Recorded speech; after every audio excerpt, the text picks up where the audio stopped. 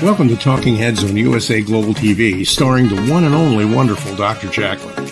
It's a prestigious place where world-class influencers and experts meet, and where you'll find the most trusted advisors and coaches for all things in life and business. Visit usaglobaltv.com to sign up for our newsletter, get the value you need, and be first in line to learn about events and giveaways and other valuable content. Connect with us. Email Dr. Jacqueline at usaglobaltv.com to talk about how you can become part of USA Global TV. That's USA Global TV, where the doctor is always in. Hello, everyone. A warm welcome wherever you are joining us from in the world. This is USA Global TV and Radio. I'm Dr. Jacqueline Kerbeck. I'm the president, founder, and chief listening officer here at our network, where we currently have over 25 live broadcasts each and every week. Each one is a different topic, usually with a different co-host and somebody from a different part of the world. Super special. Our show today is The Wise Ones, and our topic is writing addictive fiction with best-selling author J.P. McLean. And she's been here before. I'm super excited to welcome her back. She actually was on the Corner Bookstore. So before we bring her out, let's welcome the star of our show, Mr. Red O'Loughlin. We spend a lot of time together virtually. We are actually finishing up my third book, which will be released on the 14th. It's something I co-authored with Mariska Duprier. Red is a big part of our platform here. He just was our esteemed judge on the Spelling Bee. I am still not over this show, the Spelling Bee game show. It was fantastic. He's also one of our Talking Heads experts. He'll be presenting right after this show. He has his own show for 30 minutes. He's one of our elevated listeners. He and I are doing a new series together about food and our emotions. It started out as going to be a 6-part series. I don't know if I told you this, Red. We're up to 12 so far. And he's going to be running a medical panel show with experts from around the world. So I know he's got a whole life outside of this. It's hard to believe, but welcome, Red, to the program. Hello. Yes, it's kind of interesting. I got a call a day or two ago, and they said, "Can I speak today at a luncheon meeting?" I said, "Well, it depends on what time I can get out of there." I said, "If you can give me this slot of time, it would be perfect." So it worked out marvelously. I got back here. I set all my green screens up, everything before I left. So all I had to do is come back and just sit down. And so that worked out very, very nicely. So the time-wise, I had a little scar on my head from some surgery last week, kind of put me out of sorts for a couple of days. Got back in. Now I'm back running with the wild cows because it's just everything's going so well right now. I'm super happy. Well, I'm happy for you. I know you're full on all the time and you do a great job. And I really enjoy our friendship and I really enjoy working with you as well. So for those people who haven't met you before, we're always having new people, whether it's on TV, radio, or podcast. Tell people a little bit about your background. It's extremely impressive. You're very well educated. You're a veteran, you're a Toastmaster, and you're an expert speaker. Tell us more. I fell in love with chemistry sophomore year in high school. I figured that was going to be my degree. It was. I got a bachelor's degree in it. Unfortunately, I didn't get a chance to practice it because I got an invitation to Vietnam. Went there, came back, unable to really do much of anything with it because I was too many years outside of that. So I ended up in a different field in statistics. I taught a little bit of that at night at college level. I picked up a couple more degrees, and I picked up a couple more degrees after that in different subjects. I ended up with about 5 degrees total and 7 professional certifications, one of them being a distinguished Toastmaster. I spent 31 plus years in the Navy, aviator, been to 61 countries. My wife, I said I do to just a couple of days after I said I do to my first wife, the Navy. And then so it's been 54 years with my wife. And normally she's here watching this show every time live, but we have some things going on and she is not with us today. So hopefully she'll get a chance to see the replay. And that being said, I love to research the human body at the cellular level, chemically speaking. I look for cause and effect relationships. Treat a cause, fix a problem. Treat a symptom, and you'll always be treating symptoms. And so I write about it. I speak about it. I have 5 books out there right now, one of them a best-selling book. And one of the things I do have in my writing is I have almost 1,000 original content articles on LinkedIn, about 1,500 blogs on my website, almost every single one of them with some aspect of health or wellness. I'm focusing primarily in the area of longevity, aging, age-related diseases. those are the things that I research, those things I write about, I spoke about them today at a networking event. And those are the things that kind of drive my passion when I can find something new and then share that with the world. So those are the things that out there that are driving me. And Dr. Jacqueline mentioned some warm places in the world, and here in the Houston, Texas area, it's 83 degrees today. It doesn't get much better than that in the middle of winter. So with that, I'm going to turn it back over to Dr. Jacqueline. Thank you so much, Red. Always a pleasure. And I'm in Florida, and it's in the 80s here too. So yay, lucky for us. So I'm going to bring out our guest who is no stranger, as I mentioned, to our platform. We had a great chat, a great interview not that long ago. And JP is an award-winning author writing addictive supernatural thriller and urban fantasies, and had a new book launched in November. We're going to be talking about a number of topics, including what it's like to have people you don't even know come up to you and just start complimenting you, speaking to you about your book. And all of a sudden you are a persona, you're in the public light, and what that must be like. That'll be one of our topics. Let's welcome JP. Hello.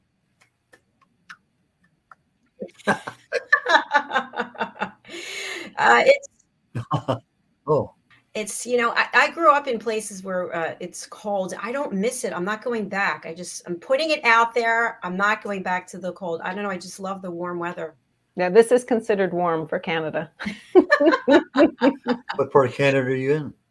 I'm on the West Coast, on a little wee island. It's actually a very small island. It's only 20 miles in area with 1,300 people. It's just between Vancouver Island and the coast of British Columbia. Okay. Yeah. I've been up in that area, but not on Vancouver, but in that general area of Canada. But it's been a while, quite a while. And thank you for your service. Oh, thank you. Appreciate it. Yeah. And by the way, he's so great to work with as a publisher and book coach. He just, for anybody out there. Oh my gosh, where did everyone go? I thought maybe I was taking a break. No, all of a sudden everybody just dropped off. That's so weird. I don't know what happened, but anyway, we're back. So welcome.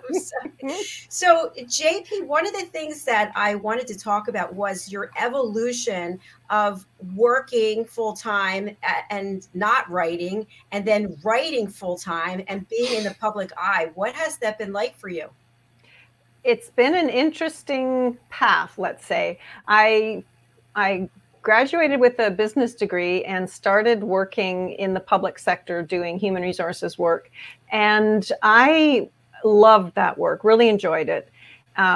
However, I got married, and the man that I married traveled extensively with his work. And we had the opportunity to do some traveling together with his work. And I decided I would take a break from working. So I took a break.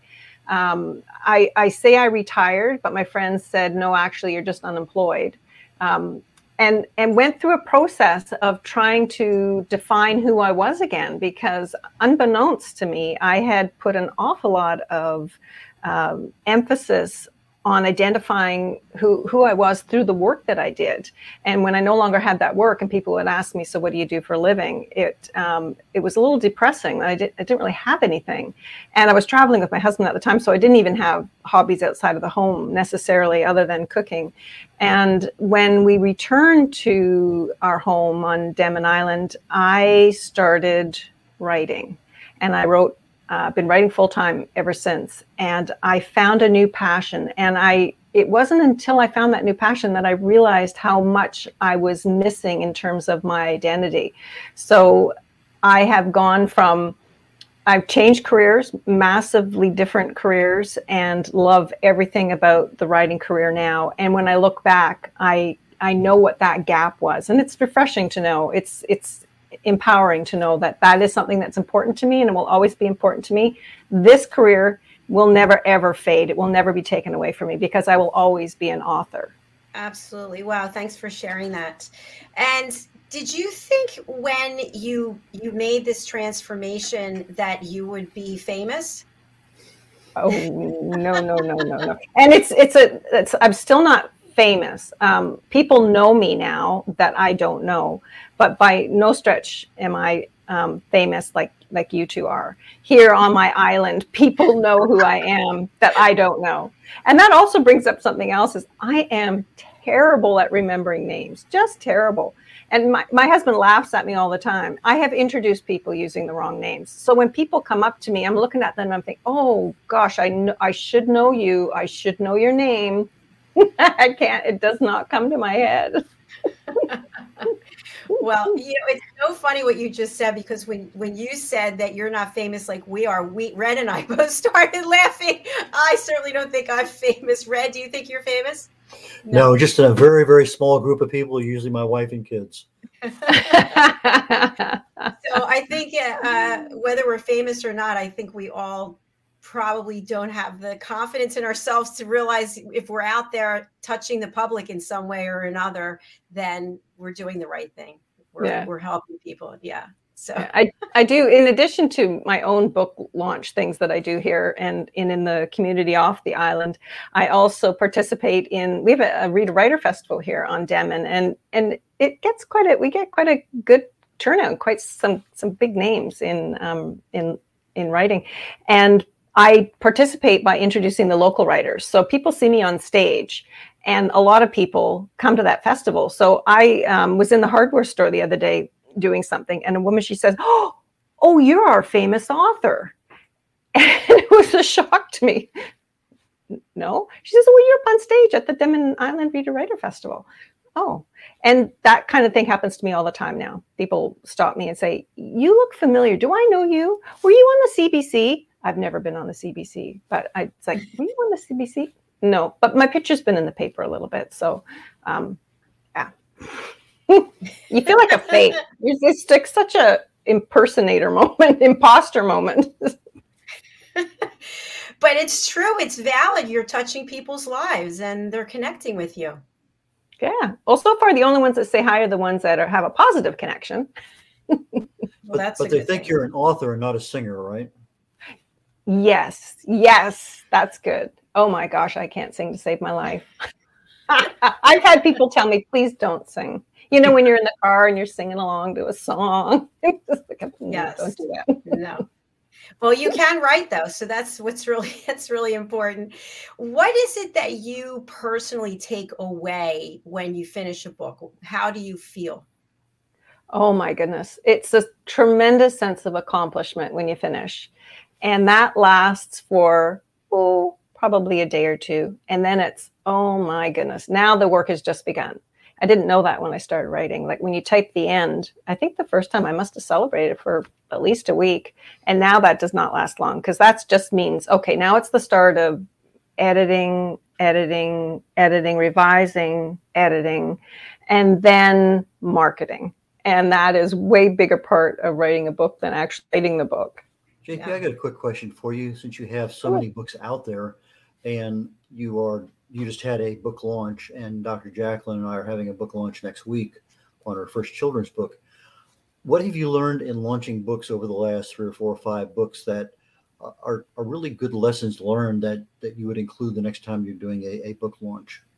I would try to get as many reviews as possible on that book so that they come up on the day that the book is made available.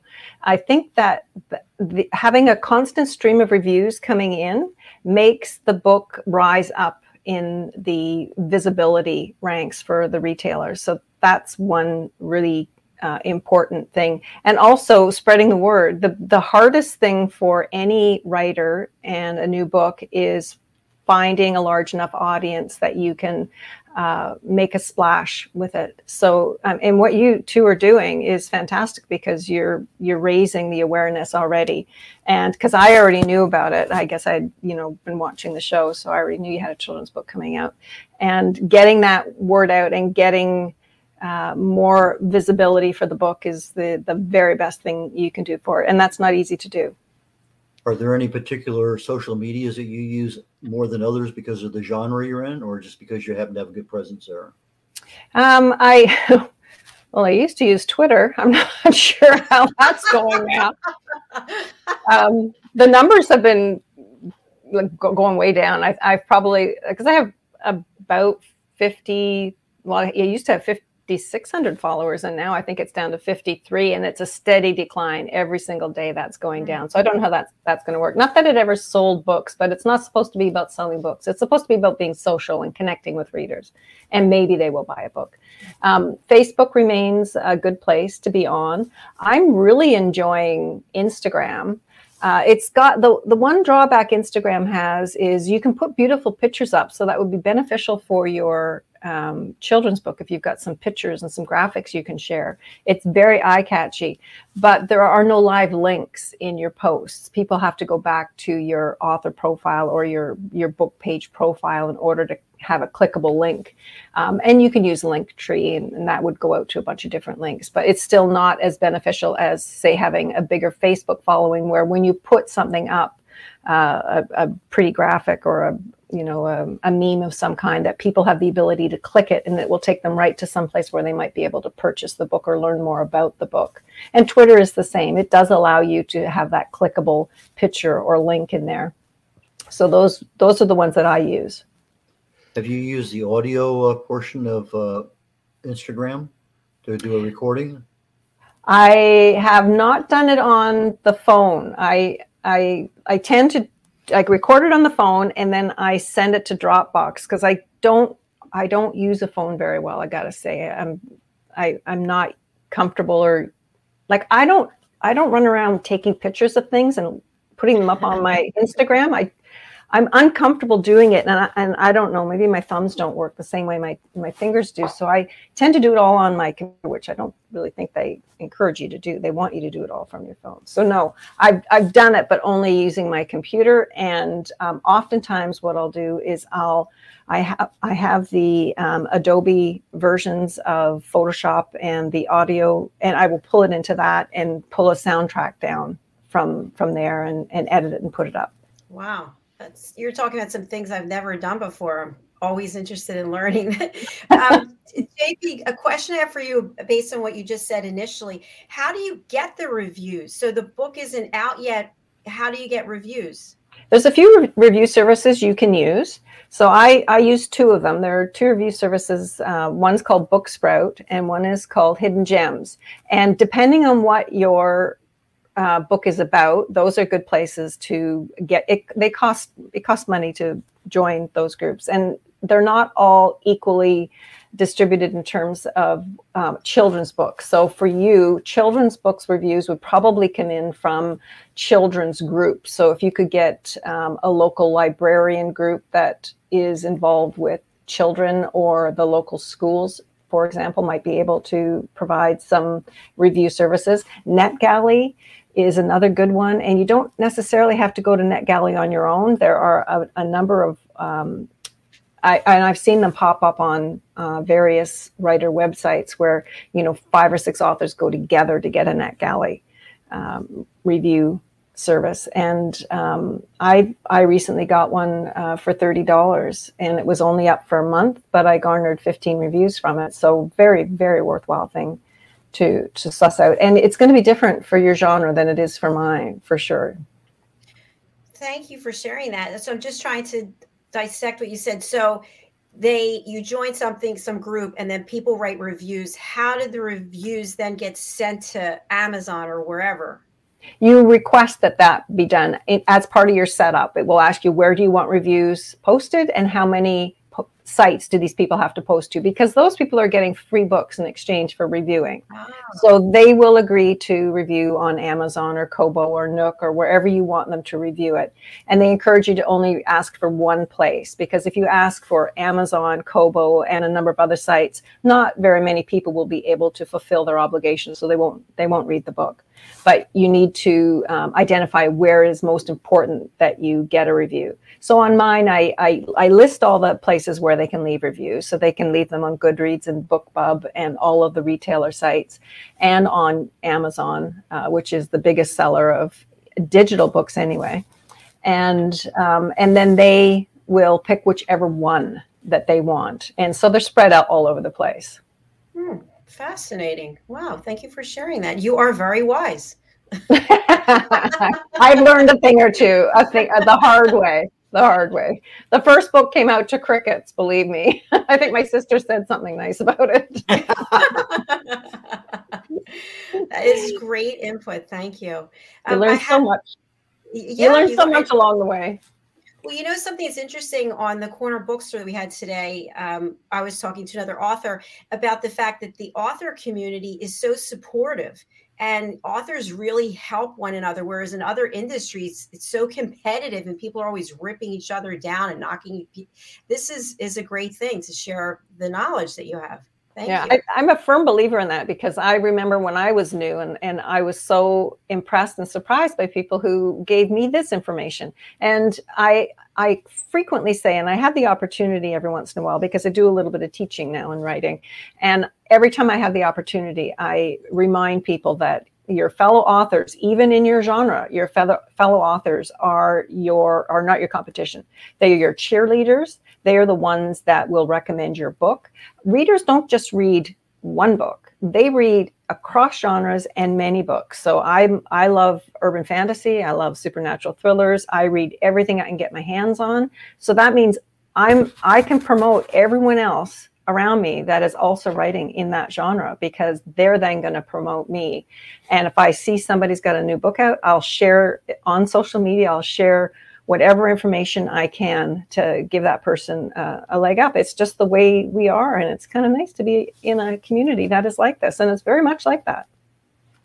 I find a lot of authors. True. It's so positive.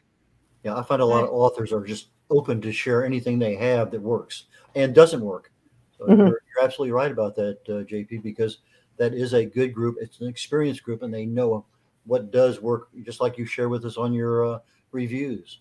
Yeah. And it's the same whether you're traditionally published or indie published or small press published.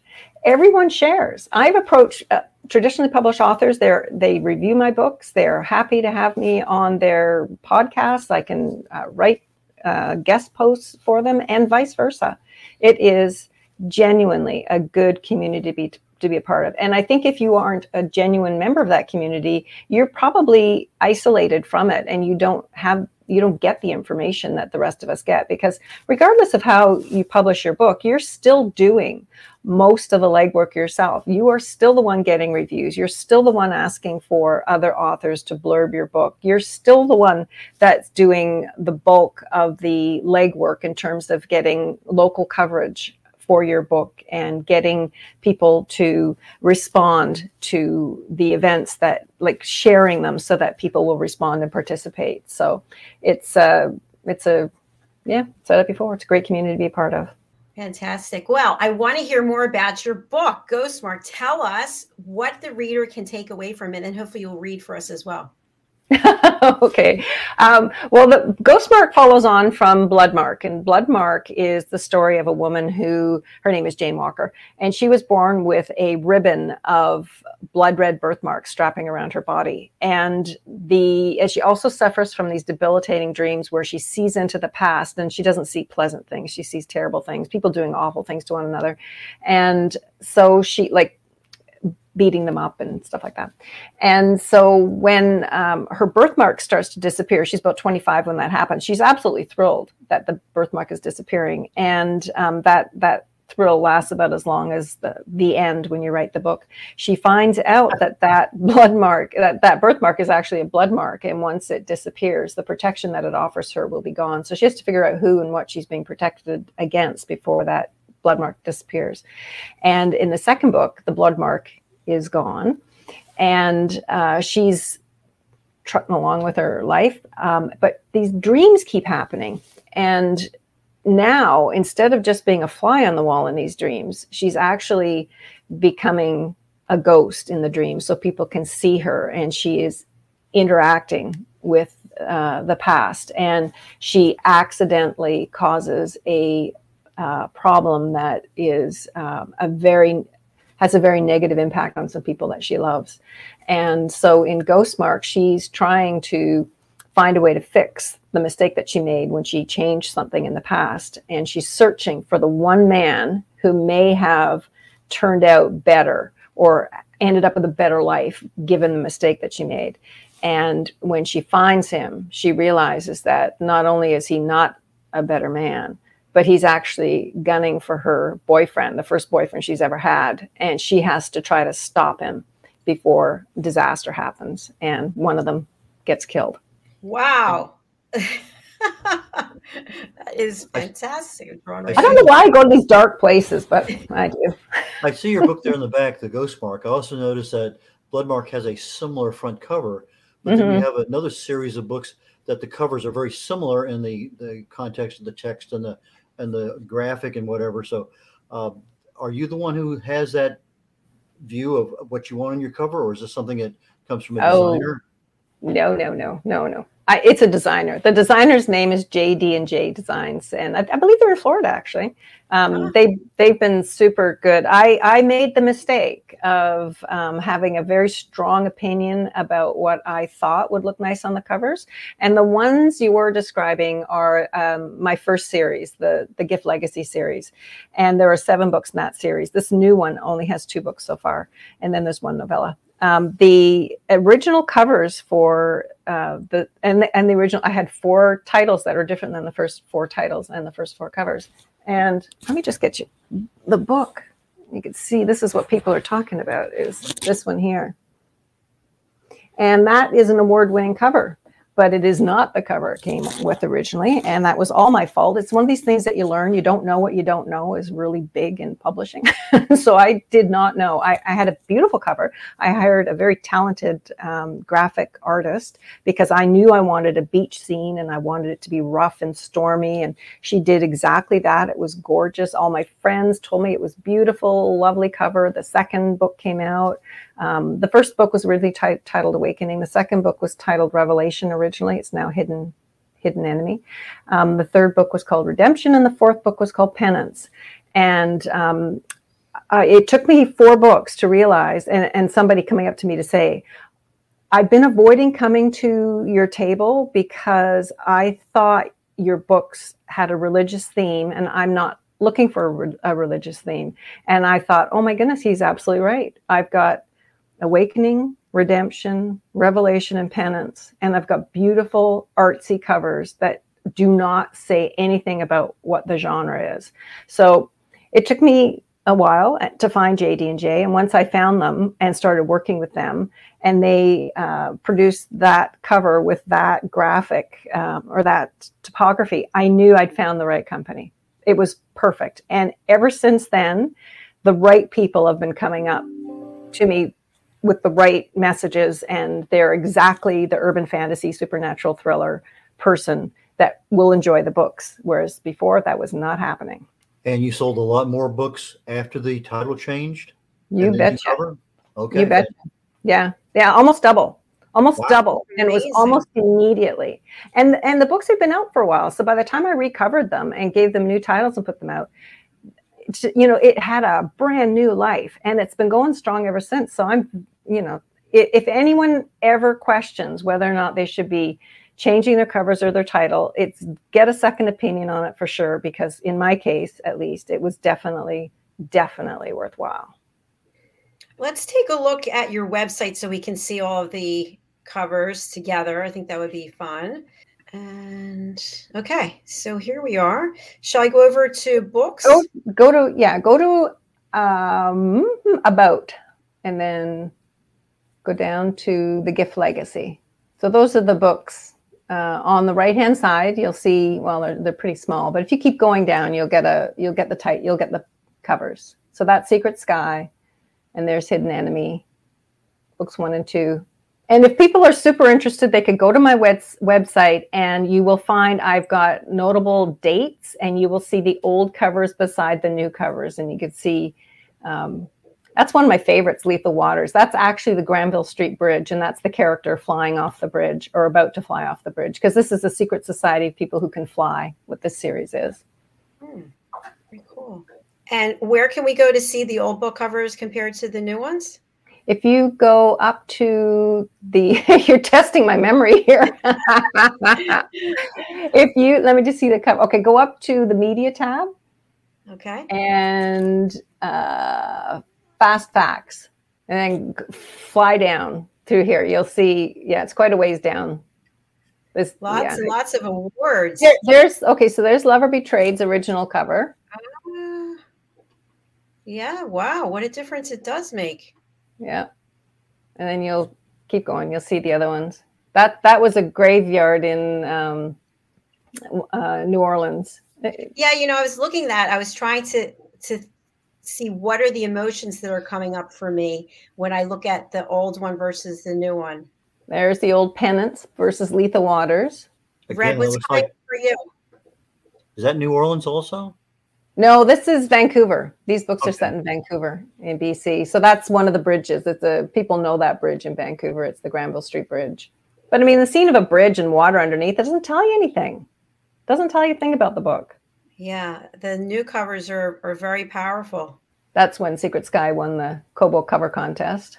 There's Burning Lies. And this was Bodega Bay, because Burning Lies, a big part of it takes place down in Bodega Bay. And that's maybe one of the most effective in terms of the mood and it's not a serene little beach scene. It's actually a pretty dark story in Burning Lies. Now, when you started with the Secret Sky or whatever the first book was, you knew you were going to have 5 or 6 or 7 or 8 or 9 follow-on books, or as you were writing these things? Oh, no. I had no idea. So when I started, I was just playing with words and enjoying the process of telling a story. And I didn't have an outline. I started with a scene and expanded that scene out. And it took a while, to get to the point where I thought, wow, I might actually have a book here. And I thought I was writing a book. There's the original Awakening. So I wrote that one book, but when I finished the book and after I had gone through, another year of editing and rewriting it, I missed the characters. I really missed writing. So I just started writing more, and I carried those characters on into what would be the next journey that they would take, and had such fun doing it. But I realized I'd better call it a trilogy, because I kind of thought there were 3 books. So I started calling it a trilogy, the Gift Trilogy. And then when I finished the 3rd book, I actually hadn't even finished the 3rd book, and I knew I had at least a 4th, probably a 5th book. So then I rebranded it once again, and instead of calling it the Gift Trilogy, I then started calling it the Gift Legacy.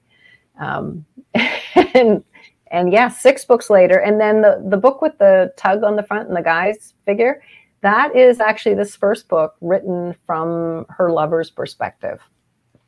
So this one is Secret Sky. Lover Betrayed is the same story, but what I did was I stripped the story down to only scenes where the 2 characters were in it or interacting in some way, even if it was just over the phone. I took everything else away, and then I rebuilt the story from his perspective. I started it in New Orleans way earlier, and I ended it back in New Orleans way later than Secret Sky. And that was such fun. It really let me play with the notion that women and men interpret things so differently. We can misinterpret things really differently, depending on what's in our thoughts at the time. You know, it's your filter through which you hear things. And so when a woman wants to feel appreciated and loved, she hears something different than what a man who may be trying to escape hears. Mm-hmm. It was fun to do. It's a really, I enjoy that that kind of antagonistic possibility between the 2 characters. So that's what that one is. Is that the only book you've done that in? Yeah, so far. Yeah, it is. And this original series, it was first-person perspective from that one character. Her name is Emmeline Taylor. She does the whole series except for that one book. With the new series, I decided to challenge myself. So instead of doing one character in first-person perspective, I do 3 characters in third-person perspective. And that's been a huge challenge, not just to change the style of writing, but to weave those 3 stories together so that everything that happens in the right order to turn it into a really twisty tale. Going from first person to third person, that's pretty difficult. Yeah, it took a while to not sound stiff. You know how, like, when you first start, it's I in first person, and it's like she, her.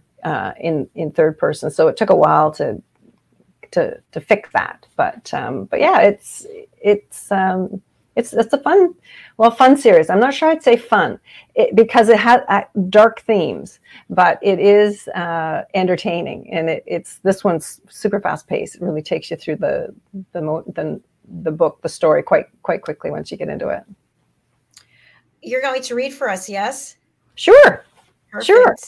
What I wanted to share was when I was looking at the old book covers versus the new ones, in each case, I was feeling that the old book cover looked like an actual scene of some place that I could go and visit.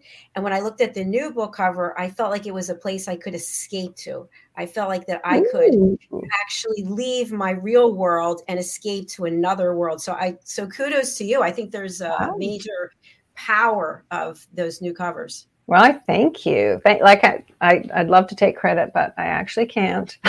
But thank you. Who's on the team, right? That makes a big difference. Like I've got this guy right here. So, but you had to approve the final version. So yes, they're yours. Yeah, I did, and there was a lot of back and forth, especially for the very first one because I really wanted to make it stand out. But ever since then, they've been amazing. I can't believe they can take I think I write a paragraph.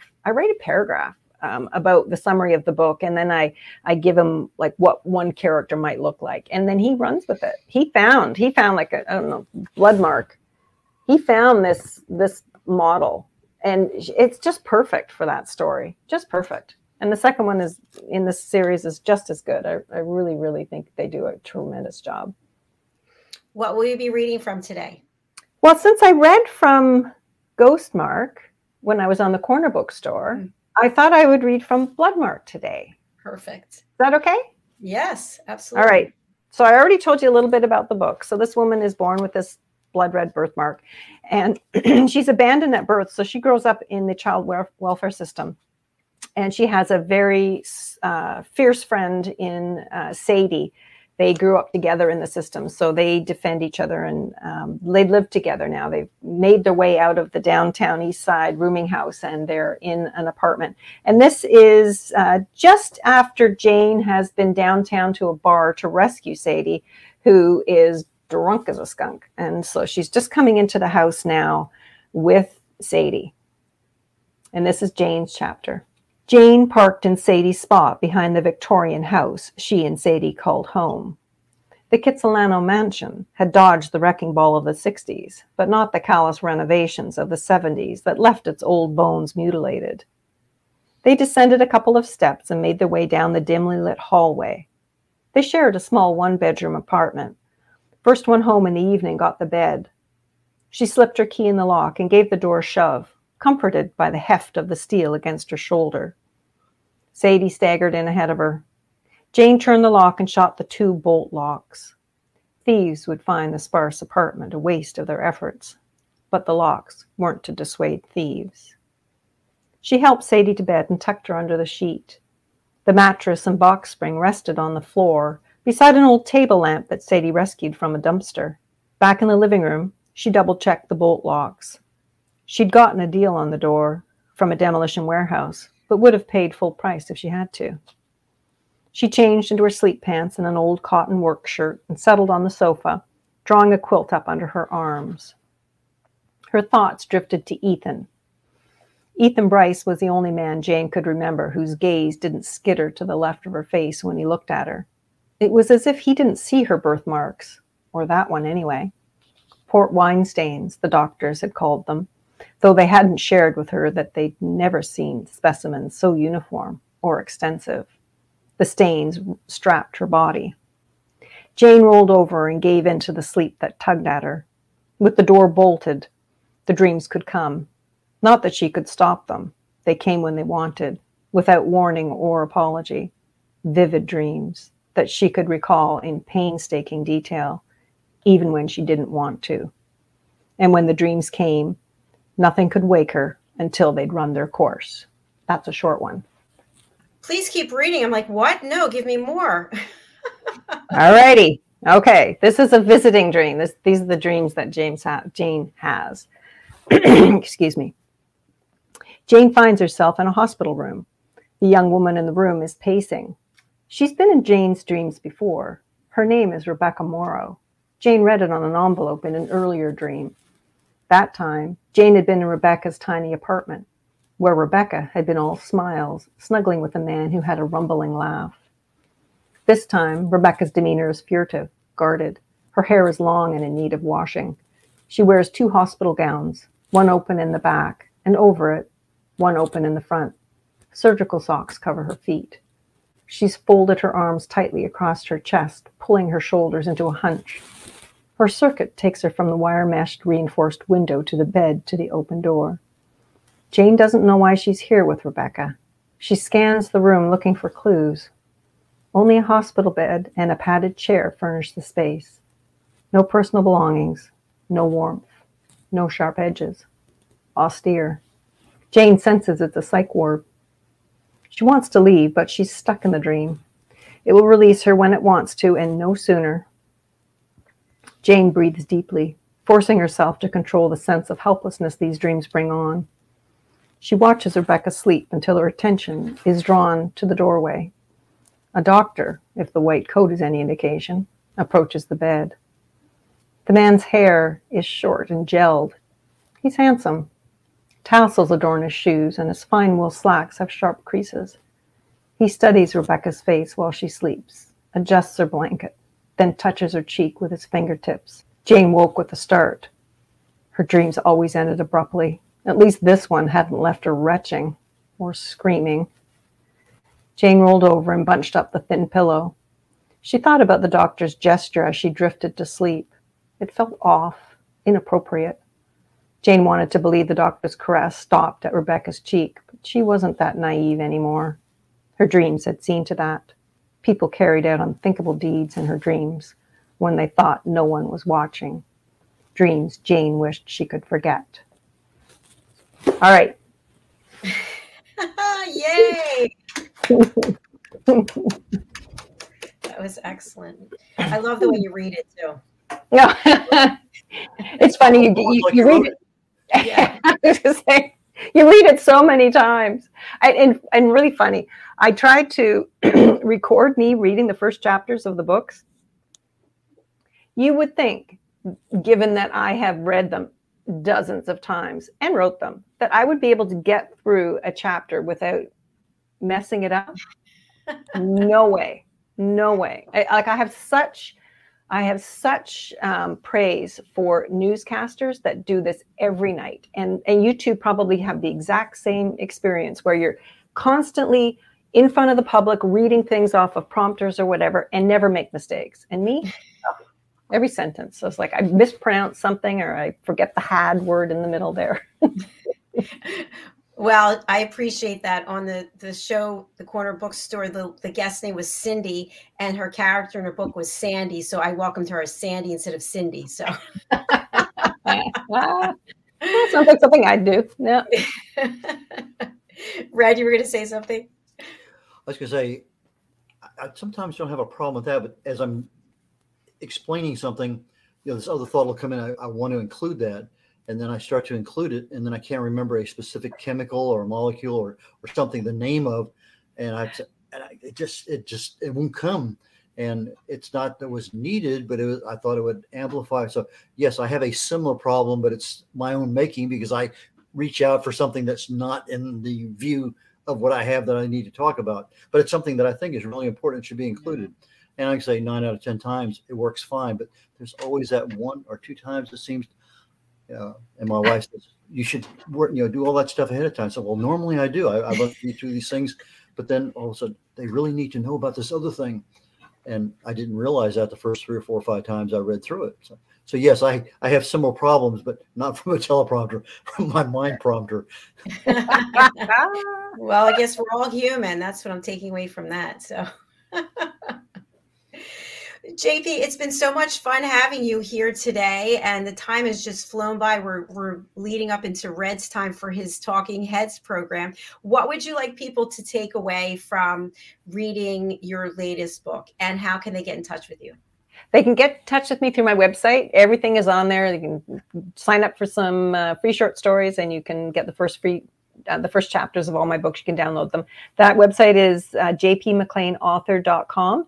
And I have a special today, like Bloodmark is on for 99 cents, the ebook. And it's only going to be on 99 cents for a few more days. So grab your copy while you can. And the new book, Ghostmark, that follows it up, came out November 1st. And I would encourage you to check out at least the look inside, because it is a very strong follow-up to Ghostmark. Fantastic. Fantastic. I'm just thinking, JP, would you be able to just type that into the chat, the offer that you have? And then this way we can put it out there and people can have it to remember, because as you know, things come in our mind and then they go right out.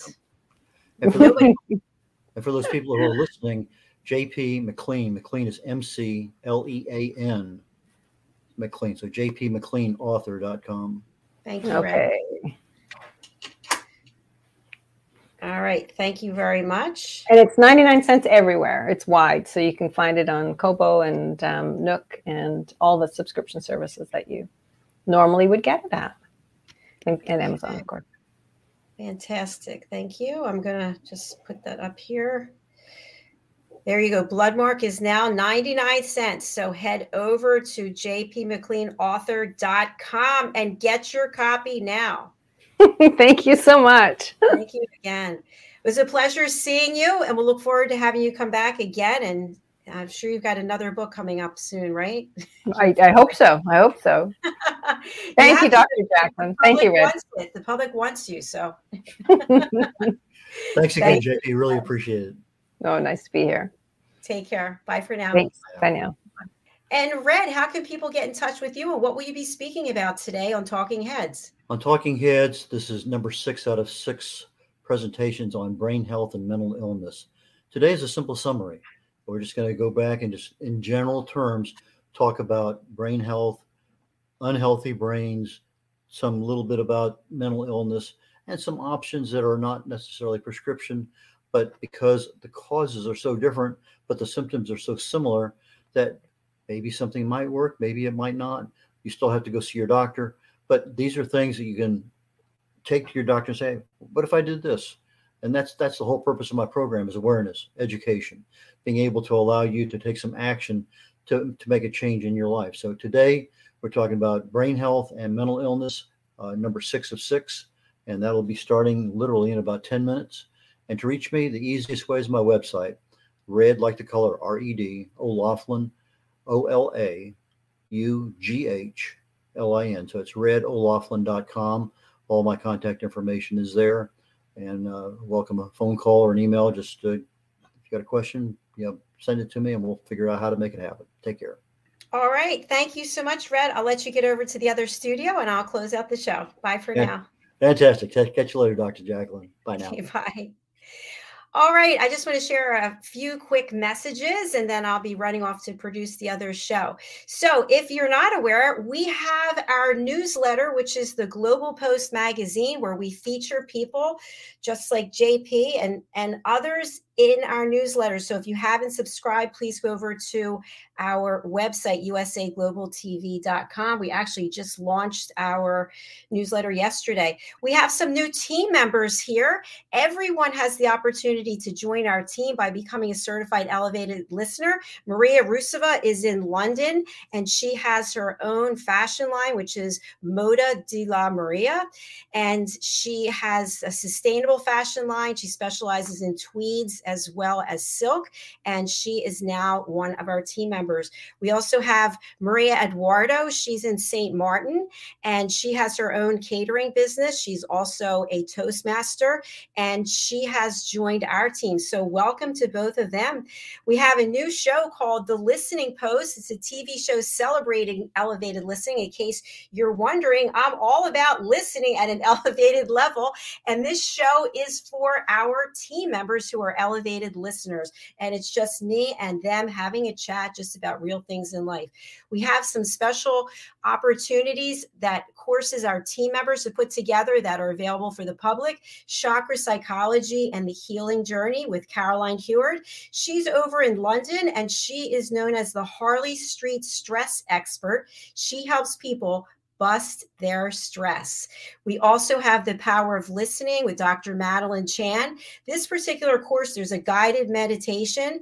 You also will be planting seeds, getting your hands in the soil, and putting together your own personal shrine. This is not a religious shrine. This is with collectibles. It could be crystals, flowers, trees, bark, anything that means something to you. And it's really helping you find that inner peace and that connection with nature. All of our courses are available at the same place, which I'll put into the comments, but it's drjacqueline.thinkific.com/collections. We also have setting boundaries and asking for permission. What does this mean? Well, when you are an elevated listener and you have the skills, you can't be listening at an elevated level all the time. Why? Because you have a life. So you can't just be available at a certain time that somebody wants you. People learn how to set boundaries and ask for permission. Susan, I have something to share with you. Would this be a good time? Actually, this isn't a great time for me right now, but in about an hour, I can give you my undivided attention. How would that be? So that's what that course is all about. And of course, our certification course, which is normally $257, is now $39. It's The Power of Listening. This is how you get to be a team member. It's a 2-hour online course on demand. Take it at your leisure. You will watch role plays that were done from actors as well as our team members. You'll be able to identify effective and ineffective patterns of listening behavior. Why is this important? Because people are not getting along. People are arguing, they're over talking, they're judging. And the one that drives me crazy is when people are providing a solution. You're telling them a story and all of a sudden they interrupt you and go, I know, I have the answer you're looking for. I didn't ask you for a solution. I just asked you to listen. What else do? We make judgments. I'm talking about something and you hear a certain word. Oh, I'm a Republican. I'm a Democrat. I'm pro-abortion. I'm against abortion. And all of a sudden, you're no longer listening because you have now judged the other person. So what I try to do, what our team tries to do, is to give you the opportunity to watch interactions that are dysfunctional and then watch interactions that are highly productive where people are listening at a high level. So if you'd like to join our team, that's all you have to do is to get certified in this course. And again, it's drjacqueline.thinkific.com/collections. All right. Thank you for listening. And Red will be right back. Take care, everyone. Bye for now.